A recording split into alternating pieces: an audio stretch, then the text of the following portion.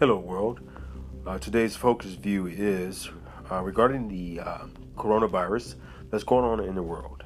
My condolences goes out to the families that lost loved ones to this virus, and it's so sad, very sad, and it's kind of scary. I walked outside today and just take a look around, get some air, and as I look around, it seems like the world is at a standstill. I mean, it's like the world is not moving because of this virus. So many lives have been lost in the past few days, weeks, and months due to the fact the government failed to warn us or efficiently find a way or a cure for this virus. Now the government says, hey, don't worry about it. Everything's going to be okay. This virus is not that important that you should worry about it. Or it's a hoax. Well, government, you're wrong. Look at our world right now. So many lives have been lost. People have lost their jobs. The world has pretty much stopped because of you.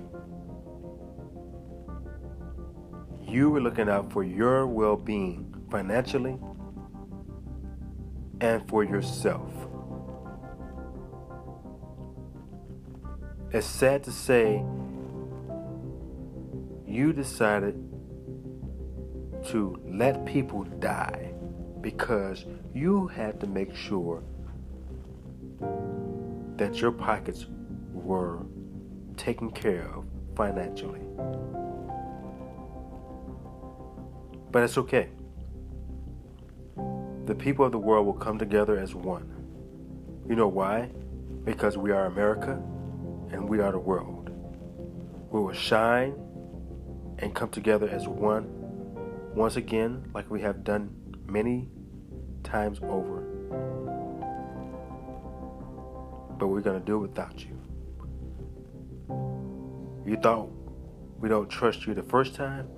We really don't trust you now. Ever. Everyone be safe. Much love to you. And once again, my condolences goes out to the families that lost their lives to this virus, that the government decided that they want to downplay and keep a low profile on. Much love, everyone. Be safe out there.